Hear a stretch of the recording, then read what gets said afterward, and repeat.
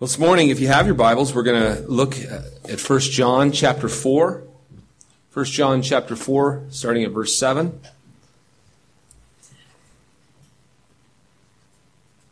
And before we do that, let's seek the Lord's merciful blessing and that He would open His Word to us. Father, we're so thankful that right here, right now, You are with us by the Spirit. We're so thankful that You speak to us, that Your Word is living and active and sharper than any two-edged sword. We praise You that You speak to us. You minister grace to us. You give promises to us and hope to us. And Father, I just ask that we would be able to see You and know You and understand You this morning. We would know Your love. Oh Lord, what a great privilege that I have to exalt You and to lift You up and to seek in some way to present You to Your people. And I just ask for mercy and grace. I ask for wisdom and discernment. And I ask that You would work through me by the Spirit and illumine us all this morning to who You are and what this means for our life. For we ask it in Christ. Amen. This morning we're going to be talking about the supreme love of God. One of the most amazing and glorious topics that you could ever be able to speak on.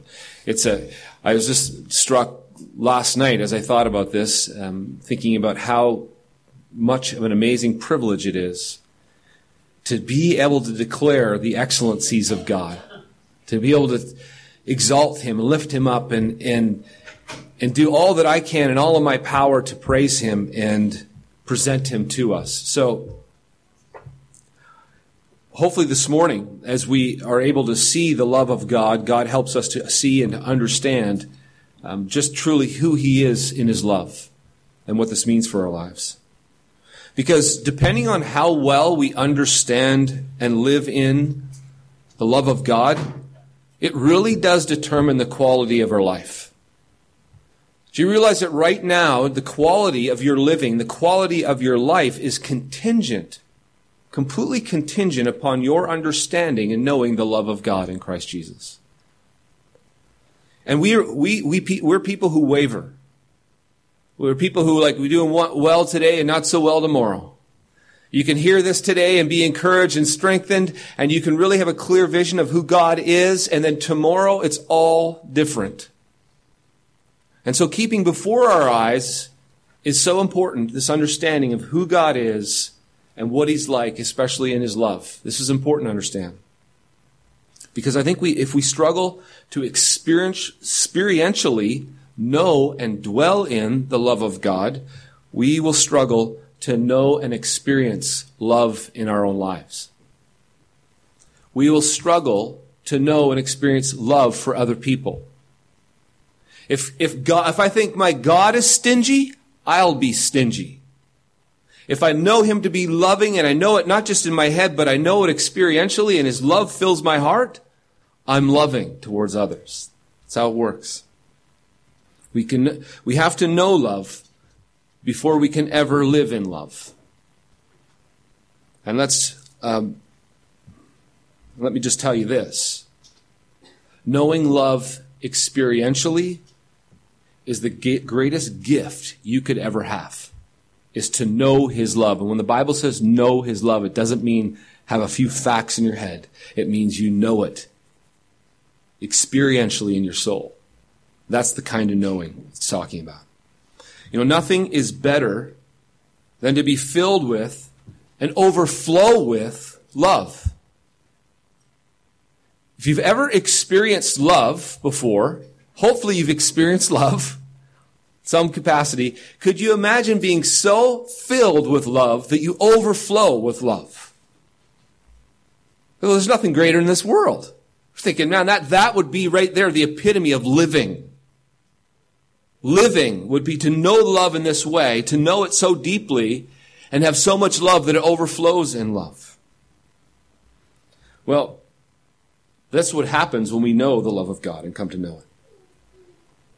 You realize that if I was to offer you all the money and the power in the world, on the one hand, all of it, or the love of God in its fullness in your life, what would you take? All the money, all the power in the world, or the fullness of the love of God, to know it deeply. It's a no-brainer. If you know the love of God, it's a no-brainer. If you don't know and you wonder about it, or you question it, and you're thinking, I'm not sure, then you haven't really even known or tasted the sweetness of the love of God. Wasn't the option.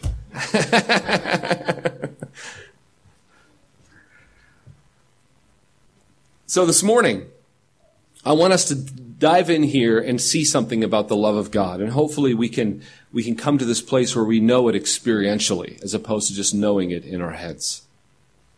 Because first of all, I want to look at the fact that God loves because he is love.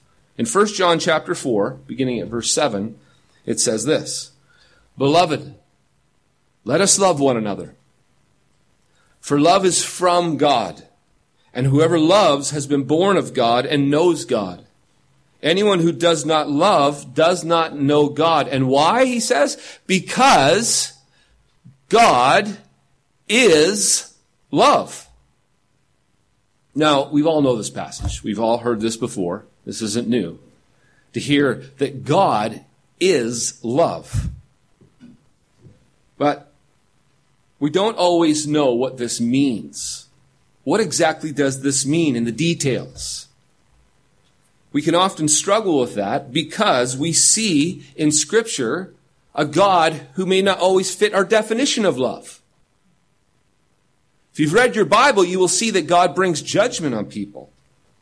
He judges people for their sin. He destroyed Sodom and Gomorrah. He wanted to destroy his own people on the Mount Sinai. If you say, well, I've read my Bible and so God is love, and if God does that, there's this weird tension.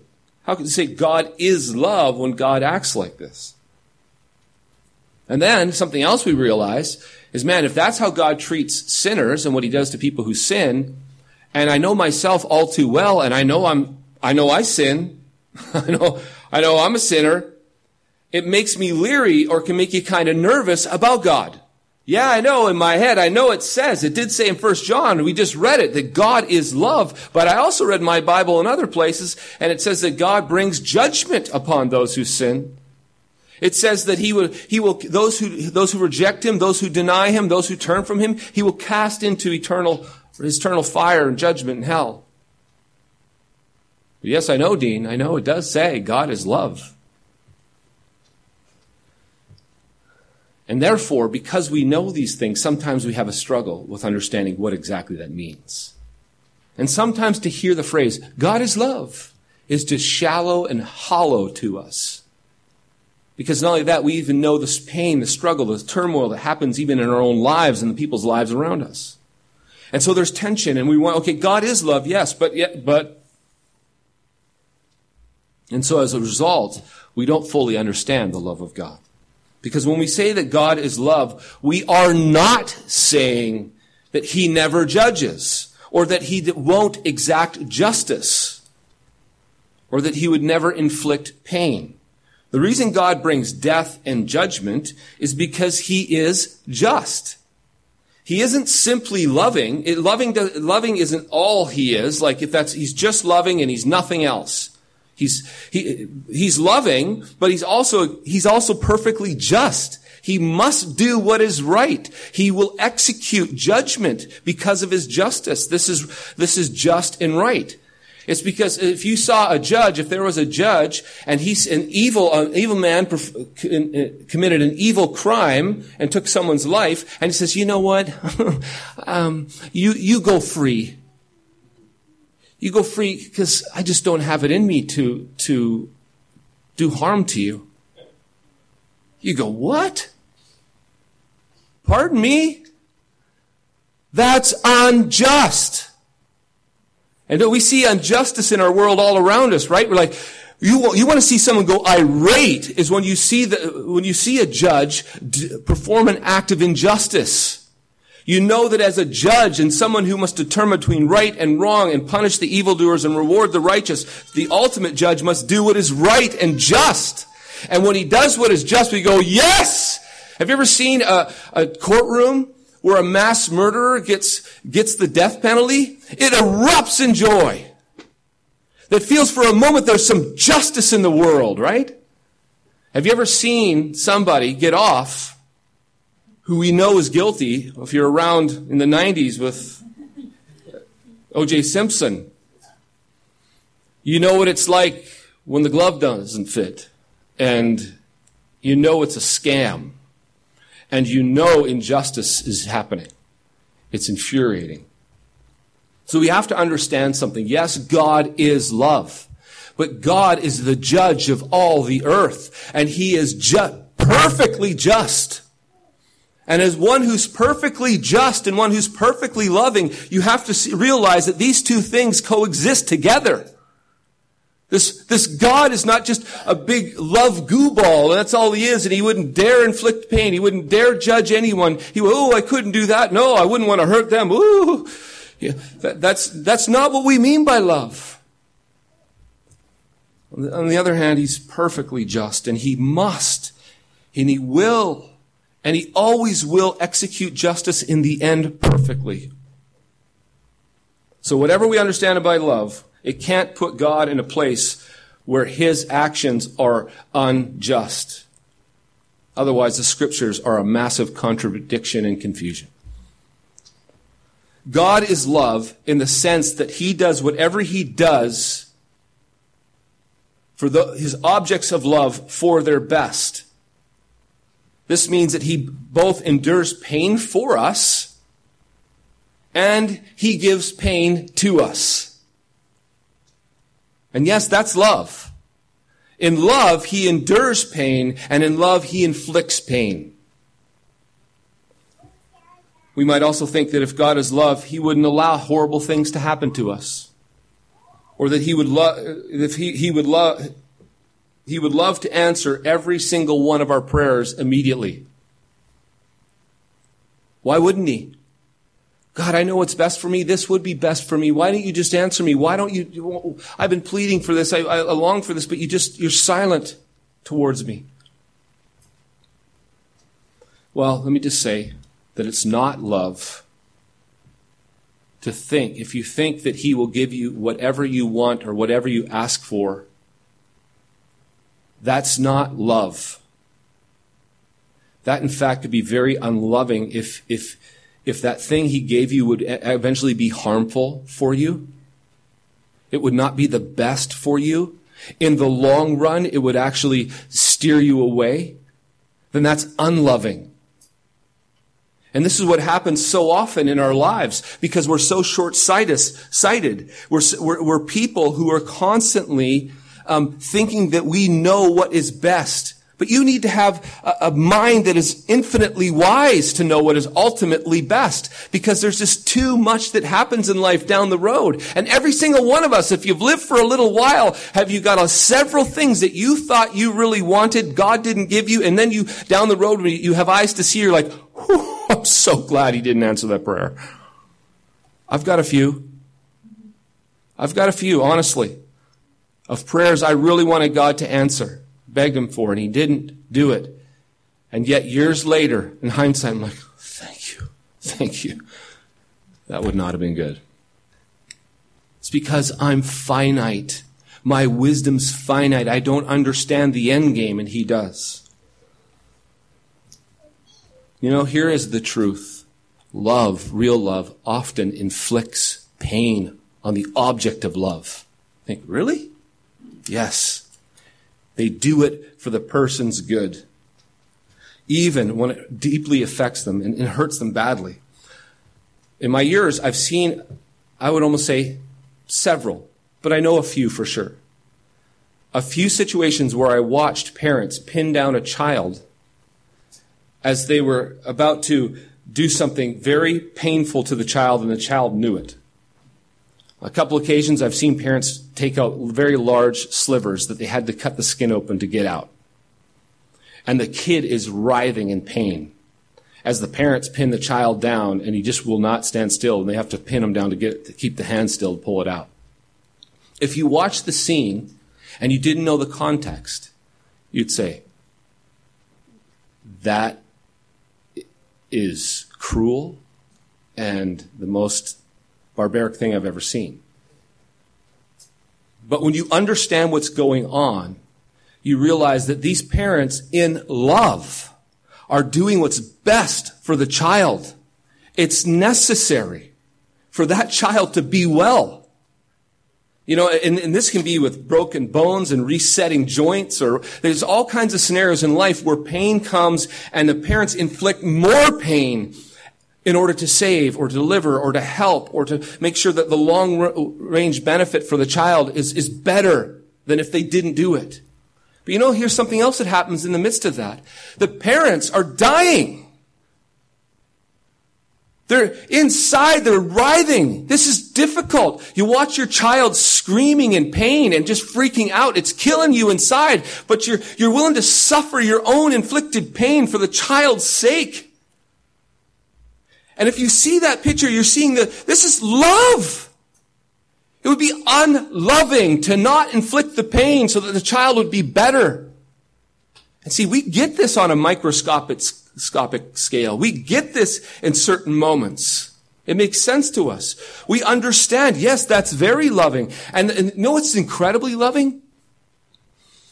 The greater the degree of the pain that the one doing it is willing to endure for the one being loved, the greater the love. So it can seem awful, it can seem excruciating, it can seem difficult and gnarly on every level. And both people are experiencing two different kinds of pain, severe pain, and it's all love. Pure love. You know, as we look at God and how he deals with us, and if you ever wonder about your pain, if you ever wonder about your struggle, if you ever wonder about the sorrow and the difficulty that comes, you have to understand two things. One,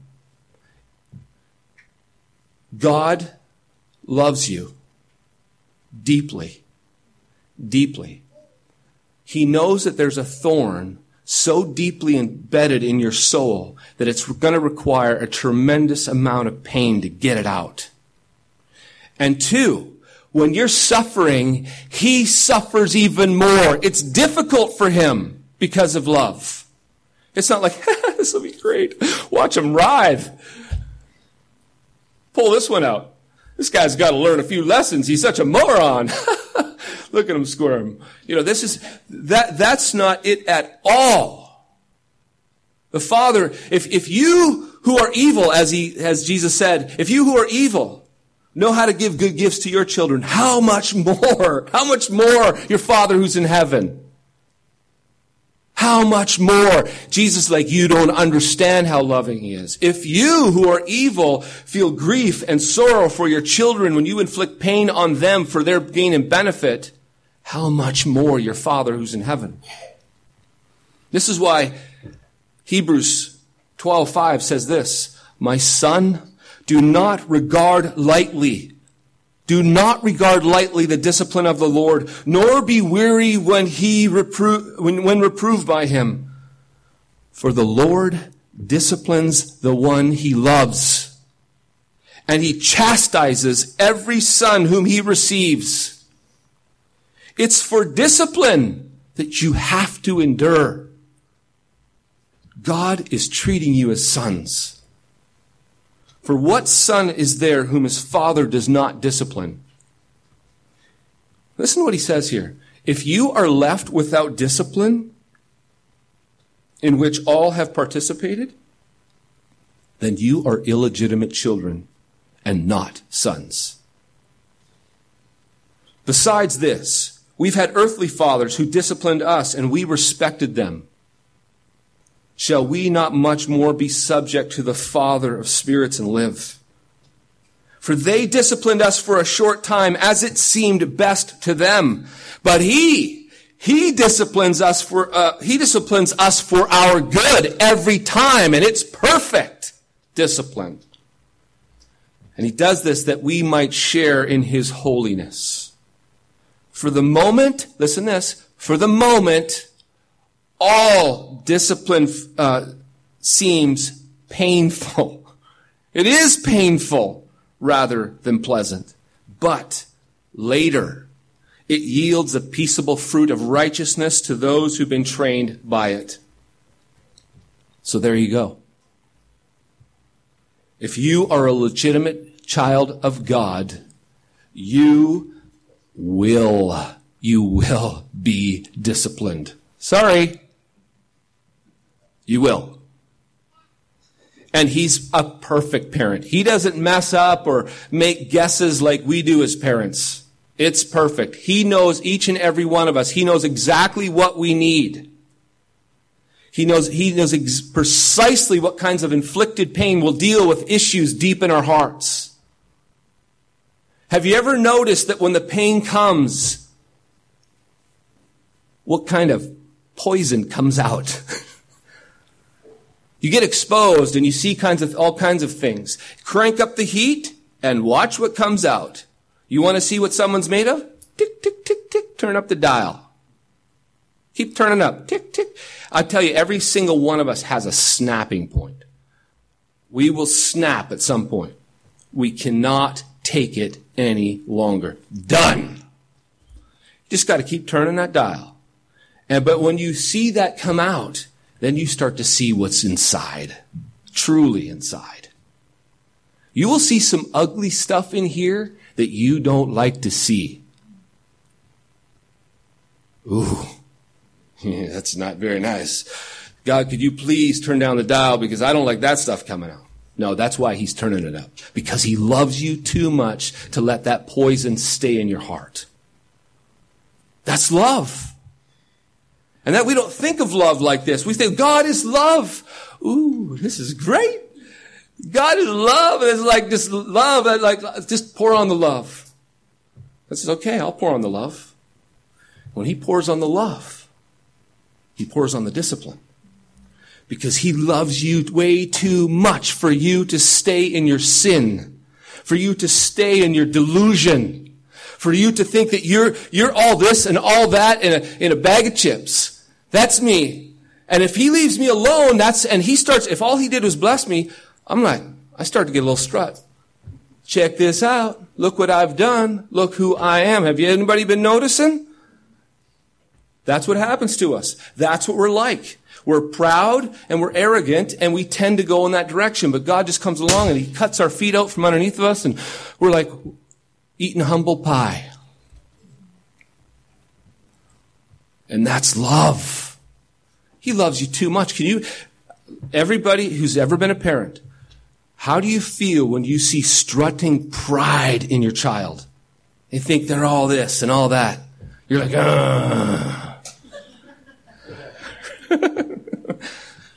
someone needs to take them down. And that you have to understand, the things that the righteousness and the goodness and that is really truly good is what God is after because he loves us. So when I say this word, God is love, what do you think? That he just gives you everything you ever want and he's just so kind and gentle and meek and mild and oh gee whiz? Or do you see, he is love and he loves me way too much to let me get away with the things I like to get away with. So when we understand, we hear this, God is love, we have to realize that because he's love, he's actually willing to inflict a lot of pain for our good. We don't always think of it that way. But I'll tell you what, when he's inflicting the pain, he's experiencing more pain. Because he doesn't like to see us in pain. He doesn't like to see us writhing. He doesn't like to see us like that. But he's willing to endure it. You know, I say, how could you say that, Dean? How do you know that? Even think of Ezekiel chapter 33, verse 11. where he says to them, "As I live, declares the Lord, I have no pleasure in the death of the wicked, but that the wicked should turn and live." Now, let me think of this. He has no pleasure in the death of the wicked. If he has no pleasure in the death of the wicked, he must really have zero pleasure, pain. It must be utter pain when his beloved suffers. God's, when we see the wicked perish, we're like, woo! Woo! Because we hate wickedness and we want to see it gone. We rejoice when the wicked perish and receive their just punishment. And we all can feel it inside, but not God. God said, stop that now. Do not rejoice.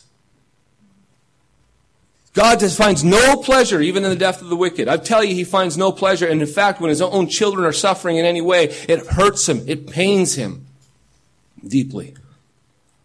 So God loves. Why does God love? Because he is love. That's in his very nature.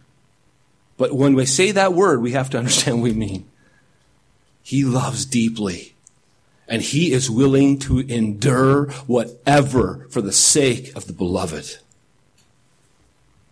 That's his very nature. And when I say God is love, and the scriptures say he is love, this means that God's love isn't conditioned upon loveliness.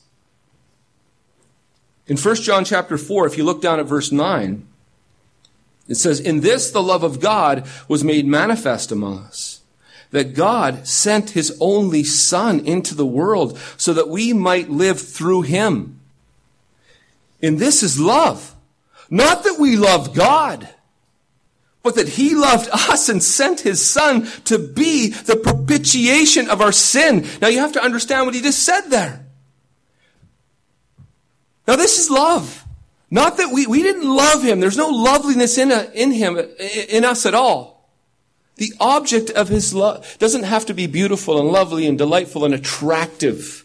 Because when God is love, he can love unloveliness. It's because that's who he is. And in fact, you want to see his love, he says he sends his only Son into the world, and we miss what this means, to be the propitiation for our sins. Propitiation is a wrathful substitute. When someone propitiates, they get in the way of the judgment and wrath and take it for another. So when he says he's the propitiation for our sin, he's the one who took the wrath of God for our sins. Well, that's love. Because don't forget, it's for people who didn't love him, didn't like him, didn't really want him to be around. Just look at the world. If you look at the world, they always reject God. They do not thank him as God. They do not glorify him as God. And they would be really happy if they could have all of his gifts and none of him. Yet every single enjoyment they have on this planet is a gift from God who gladly bestows it upon them. And yet what do? They take God's precious gifts, devour them, and as the gifts are running down their chins and dripping off, with that same mouth, they would never acknowledge him. In fact, they deny him. They could care less about him. And that's who all of us are. That's us. That's me, apart from the grace of God working in me. And there's not a single person on this planet, apart from the grace of God, who is righteous in any way, that does not take all of God's gifts, swallow them down, they're running down their chin, they burp, and they say, where's the next one? And yet it's those people that God sent his only begotten Son to. I know how you say, how could he do this? Why would he do this?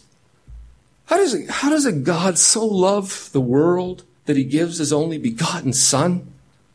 If you understand the world, you understand what's in the heart of man. It's deceitfully wicked, and he's always seeking his own gain. He's looking, you won't believe what a man will do in order to get gain. if there's no fear of God before him, look out. He'll slaughter his own brother, slit his throat, just to get his reward. These people, God sent his only Son to them to be the propitiation, the one who would take his wrath for them. What?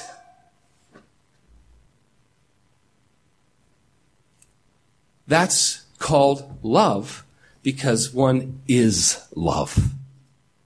When someone is love, they can love, and the object of the love doesn't have to be lovely. But we have a hard time with this one. Because for us, no, I love those who are lovely. Just look at your enemies. Look at the guy who cut you off this last week. Jammed you the finger as he went by. Were you like, oh Lord, bless him? Maybe sarcastically. Oh Lord, bless him. How about our enemies, those who revile us or speak falsely against us? What if somebody maligned us in such a way that they ruined us for the rest of our lives? Would there be love towards that person? Would you be willing to give your only child for that person? Are you kidding me? I can't stand that person. You know why that is? Because you are, by your nature, you're not the definition. You are not love. And all that stuff is manifest. It brings out in your heart what's really in there. And you don't know, but by nature, you could not say, Dean is love. You're like, oh, that's a joke. The only time I love is when I have known the love of God. It's the love of God in me that comes out of me. If you ever see me love, and you see me do a loving action, it's because God first loved me. I'm not by my nature loving. And my enemies, well, they call them enemies for a reason. Because they're against me and I'm against them. God, by his nature, is love. And so what he does is love. And so we struggle with even God's love because we look at God through the lens of our own love. And our love, and we know it. We know our love is fickle. We know we love that which is lovely. We know when we look at that which is ugly, unlovable, and like despisable, we know we like to But look at the thing look at how people treat you. If someone's really loving towards you, you kind of gravitate your love towards them, don't you? You do. And you do because you're not love. You're a sinner. And that's what we do is we almost make God out to be a sinner. We look at him and we think of him and his love. It's like our love. And like, how could God really love me? If he really knew me, come on, give me a break. He knows you better than you know yourself. And yet he's willing to give his only begotten Son for you. How could he do that? Does he not understand me? I can't do that. I could never do that. I would never do that. It's because I'm not love. God is love. Man, I'm telling you, we have to understand this. The fact that God is love allows him to love no matter what, despite the loveliness of the object. I think when we understand that, we have a lot better understanding of what it means when he says that I'm love. By very nature is love. And this is why God's love frees us to actually love. We are contingent creatures. We are creatures who absolutely are contingent upon being loved before we can love, because our nature is not love. Look at the text says in chapter 4, verses 11 through 12. Beloved, if God so loved us, we also ought to love one another. If we love one another, God abides in us, and his love is perfected in us. So, if you've been loved, you ought to love. And here's the thing, if we are loving, this is what he's saying. If you're a loving person and you love like God, he's saying, okay, it's over. I know for a fact that we are abiding in God's love. Because that's the only way that's going to come out of you. Somebody who's loving their enemies and loving the people around them and loving those who aren't necessarily lovely and love those who sin against them. Okay, slam dunk, bam, I know that person they know the love of God. The love of God, they've got to know it because it's not natural. It's not natural for you to love your enemies. It's not natural for you to love those who sin against you. Just watch in your own families when somebody sins against you, your spouse or your children or you against them. What's the reaction? Is the response love? Well, it'll test you and it'll show you whether or not you're dwelling in the love of God or not. Or perhaps you're walking in your flesh. That's what's so beautiful about a family. The doors are closed, nobody else is looking, and you know each other really, really well. And sin happens. And all it's going to do is manifest what's going on in here. Am I loving them? And we say, no. Man, I need to start loving more. Man, I got to love more. Just not loving like I should. I know I'm not loving like I should. I'm a creep sometimes. Just a jerk. And we flog ourselves and, try harder. Next time I'm going to love harder. All he did is swing harder. You didn't love harder. Why? Because you've got to know and dwell. Look, this text says to abide in. This love has got to abide in you. And then look what he goes on to say. When God's love abides in you, his love is perfected in you. Because he is love and you're not, you need him and to know his love. And so what God's love does, when you know his love, it liberates you. It frees you. It frees you from fear and frees you from yourself. It frees you from your own inclinations. His love overwhelms you and now you love. In this way, whoever loves knows God and has been born of God, as John says in verse 7. But perhaps more importantly is what I'm telling you practically this does to a person's soul. Listen to how the love of God transforms us in 1 John chapter 4, move down to verse 16. It says, so we have come to know and to believe the love that God has for us. God is love. And whoever abides in love abides in God. And God abides in him. And then down in verse 18. There is no fear in love. But perfect love casts out fear. For fear has to do with punishment. And whoever fears has not been perfected in love. We love because he first loved us. If anyone says, I love God and hates his brother, he's a liar. Because he does not know the love of God. If he abides in love and knows God's love, you know what will come out of his life? Love.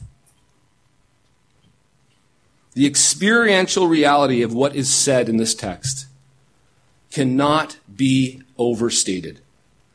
This indeed is the transformative effect of the gospel. When the gospel, the love of God in Christ Jesus, what Jesus does for you, gets you, overwhelms you, and fills you. John is saying, listen, this is one thing that will come out of your life is love.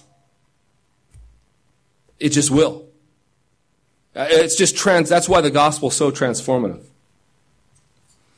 This week I listened to a podcast by a leading addiction researcher named Dr. Gabor Mate. And I found it just fascinating, especially as he diagnoses the problem of what's going on in so much in the addiction world. He wrote a book called In the Realm of Hungry Ghosts, Close Encounters with Addiction. And he said that addiction is any repeated behavior, substance-related or not, in which a person feels compelled to persist, regardless of its negative impact on his life and the lives of others. This is his definition. And Dr. Mattei, he said he has worked with hundreds and hundreds of addicts in both dealing with them and trying to help them recover. And he's also deeply studied neurology and psychology in regard to its research and understanding on addiction. In light of all that he has discovered, he says that addiction really there's not any scientific evidence whatsoever to show that there's any gene connected to it. And they've now found nothing that has a person's propensity, the person has like just a natural propensity toward it. He says it has everything to do with pain and turmoil within their own being, which the drug of choice numbs, distracts, or takes away. And now it just doesn't, he says, no matter what, it just doesn't have to be one particular drug. Some people actually use food and they overeat. Some people go to work. It's like whatever it is, and they do it so much, it has negative consequences, both for themselves and the people around them. And so he's saying, well, what is this? Why is this the case? He says, because with a drug of choice, either numbs, distracts, or takes that away. And gives at least some momentary relief. And the reason they keep going back is they really would much rather feel the way they feel when they're getting their relief than not. The moment they take that away, the pain comes back. And then when they do, especially what's really bad is when they do, personality altering kind of drugs and they do all kinds of nasty things. Now when they're off their high, now they have an added pain, an added guilt, added shame, and now it's twice as bad. And now the drug seems twice as good. And now they're on the drug and they do more things that they're guilty and shameful about. So now when they come down, now it's quadruple. It just goes, it has this multiplying effect. So they just start running harder and faster towards it. Paradise, if you were to describe paradise to an addict, for them, it would be to find something that brought the relief and gave them the high that their drug does, drug of choice, without the negative consequences. If they could somehow have that without the negative consequences, you've just found paradise. Because it always feels better when they're taking their drug of choice than when they're not. When it comes to all of Dr. Mattei's work, it's clear that he really does understand actually the human condition. I felt like he diagnosed it so well. But it was also clear that he really doesn't have an answer. And he made that very clear, that there's things you can do to help. But he knows the answer is deep. And what they need is it's an issue and a matter of the soul. And as I was listening to it, my heart was breaking on the one hand and rejoicing on the other. Breaking for all those who are addicted and rejoicing that Jesus set me free. And be able to realize that, there's soul pain. And the only thing that fixes this is the love of God in Jesus. Love of God. The Bible has been talking about this problem for thousands of years, but no one likes to listen because they don't even understand what the words mean. The Bible says that, Adam, in the moment you eat of this, you will surely die. The Bible talks about this death. Adam didn't die physically, and I've talked about this before, but he died spiritually. He was separated from God. Do you understand? So God is love. He is love. God is, and we're looking at this, he's supremely, infinitely loving and wise and powerful, and we were in union and communion with him. We were designed to be this way. Adam died, separated from the God who gave him all his meaning and purpose and love and filled him. And now he's like groping around in life, and there's this problem inside of every single human being. There's this unrest. There's insecurity. There's fear. Right away, Adam's fearful. He jumps behind the bush. I knew you were around here, and I was freaked out. And so we're afraid of everything. Fear, fear, fear. We're insecure. We're worried. We're stressed. We have anxiety. Oh no. This is what we're like. And what does John say? Perfect love casts out all fear. You abide in love, And what will come out of your life is love. Because you know what happened? We were reconciled in Christ Jesus. We were reconciled to the God who created us, and we're made to be in union and communion with Him. And when we're there, and that the God of love fills us with His love, love comes out, we become alive, we have purpose, we have meaning, we have fulfillment, we have joy, we have peace that passes understanding, and you can't know it until you live it and experience it. And once you do, you see, this is life, and this is life everlasting. And why would I need a drug? Why would I need anything? Oh, I need it if there's a problem. When there's a problem, when my soul is empty and fear starts getting jacked up, worry and anxiety and trouble and all these things, I'm not abiding in love, the God of love. And right there, I'm a perfect candidate for some kind of an addiction. Some kind. You know, this life brings enough from the outside. We have interior issues. The soul needs to be reconciled with God, needs to abide in God's love. And then if it's not there, that's one thing. Now from the outside, we're living in this broken world where what comes to me is pain, suffering, turmoil, rejection, accusations. People malign me. People accuse me. They say false things against me. So you add that to that, and you got a nasty recipe. We understand the human condition. We should understand addiction completely. I get it. I understand it. I know why someone would do it. It makes all the sense in the world trying to run and escape from that, but it makes no sense once you know the love of God in Christ Jesus. The only remedy for all humanity is the love of God in Christ Jesus. The gospel will save people from fear, will save people from death, and make them come alive.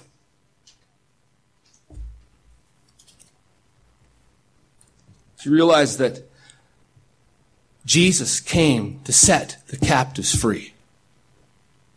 He came to set at liberty those who lie in darkness. He came to give sight to the blind and give life to dead men. Jesus came to deal with the death in our souls. But here's something that concerns me deeply. Even within the church,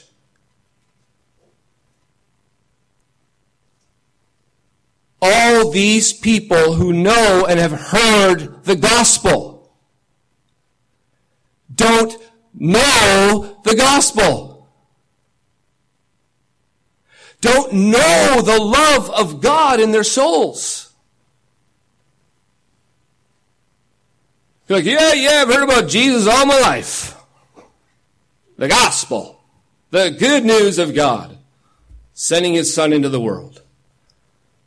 Died for our sins. Okay. We don't understand. What Jesus came to do was to heal you, to restore life to you, to give you life and life everlasting, life overflowing, so that you would know love. You'd be reconciled to the God who is love, and that all fear would be cast out, and you would be made new, and you would know and live in the love of God. It's to be an experiential thing. It's not a head thing. You can know all you want about the gospel. I'll give you an exam in this room, and I guarantee you most people would pass the test. But let me ask you, where's your soul? Do you know the gospel? And when I say that, let me put it a different way. Do you know the love of God in Christ Jesus in your soul? Are you overflowing with love, joy, and peace? Or are you overflowing with fear, anxiety, worry, and stress? Perfect love does what? It casts out fear. You know, it's not about knowing it. It's about knowing it. It's experiential knowledge is what he's talking about. I think one of the things that we have to understand, even as the text tells us in 1 John, that we need to abide in love. As we abide in love, this fear goes away. Now let me help you with something, just as I end this here. I think one of the things that we fail to do as Christians is use our imaginations and visualization in a way that's very helpful. A.W. Tozer called this the sanctified imagination. And this is why so many Christians, they might have experienced or known the love of God and they drift away, is because they don't dwell in and abide in the love of God. And here's the thing. If we're logical people and always thinking and think that if you think enough about the gospel and analyze enough the cross and analyze the atonement and analyze this text of scripture and analyze this, that somehow by knowing in our heads and figuring it all out, we will experience it. Analytical creatures, logical creatures who are trying to figure out the gospel and figure out atonement, instead of experientially realizing it and abiding in it. Here's something I've come to realize. And I know this because I'm guilty of this. I like to logically figure things out. I think if I read another book on the atonement and analyze it from another angle, it'll give me a little bit of a high. And I get some a sense of, yeah, the gospel really is good. Until tomorrow. When I either got to read another book or be reminded or something. But one thing that I have failed to do, and I think we often fail to do, is even knowing what it means to use our imaginations and visualization in what is true. Now let me give you an example of this right now. You know in your heads right now, theologically, that God is present, right? Right now, God is everywhere present. And if you're a Christian who is in Jesus, Jesus dwells in you by the Spirit. God's present by the Spirit right now in this room, everywhere. And He's dwelling in you right now. But you know what? This God of love is dwelling in you. But how often do we experientially realize this? Not often, because that's a hard concept for the brain to calculate and figure out. But you know what? It's not difficult. It's for your imagination and for you to visualize this reality. The thing about imagination and visualization is it's very experiential. The moment you imagine it, you experience it. That's why God designed it. Have you ever read a story and you begin to visualize a story as someone's reading it and you're walking down the path, you see the trees, you see the monsters and the people and everything else, and you can get into it. Next thing you know, you're experiencing it as if you're there. That's how your imagination works. And here's the thing about what's very difficult about the love of God and abiding in it is often not even knowing how to use that part of our brains that God gave us. In terms of meditating, in terms of dwelling, in terms of contemplating, as the scriptures talk about, is that if you know what you can do right now is you can imagine the presence of the love and joy and peace of God in this room. And when you imagine it, and you visualize, what would that be like? Just imagine it. You then begin to experience it. Because that's what happens when we imagine things. The imagination is very connected to us emotionally. The logical part of our brain is not so connected to us emotionally. The more logical we get, the less emotional we are. And so even experiencing or knowing or realizing that God dwells in you, the God of love dwells in you, the God of love dwells around you, God is everywhere present. That's a hard concept logically, but it's one thing that we can do is understand this visually, in a sense of your imagination. When you imagine it, imagine this room right now, the love of God. Imagine this love of God we talked about, this love, the love that's infinite, supreme love, dwells in you right now. This God has loved me. And so imagining Him, imagining His Spirit, imagining this reality, this truth, affects you experientially. And I think it's one of the things we don't do nearly often enough is engage our imaginations. And the reason why it's so helpful is because what I'm talking about is invisible. You can't see it with your physical eyes.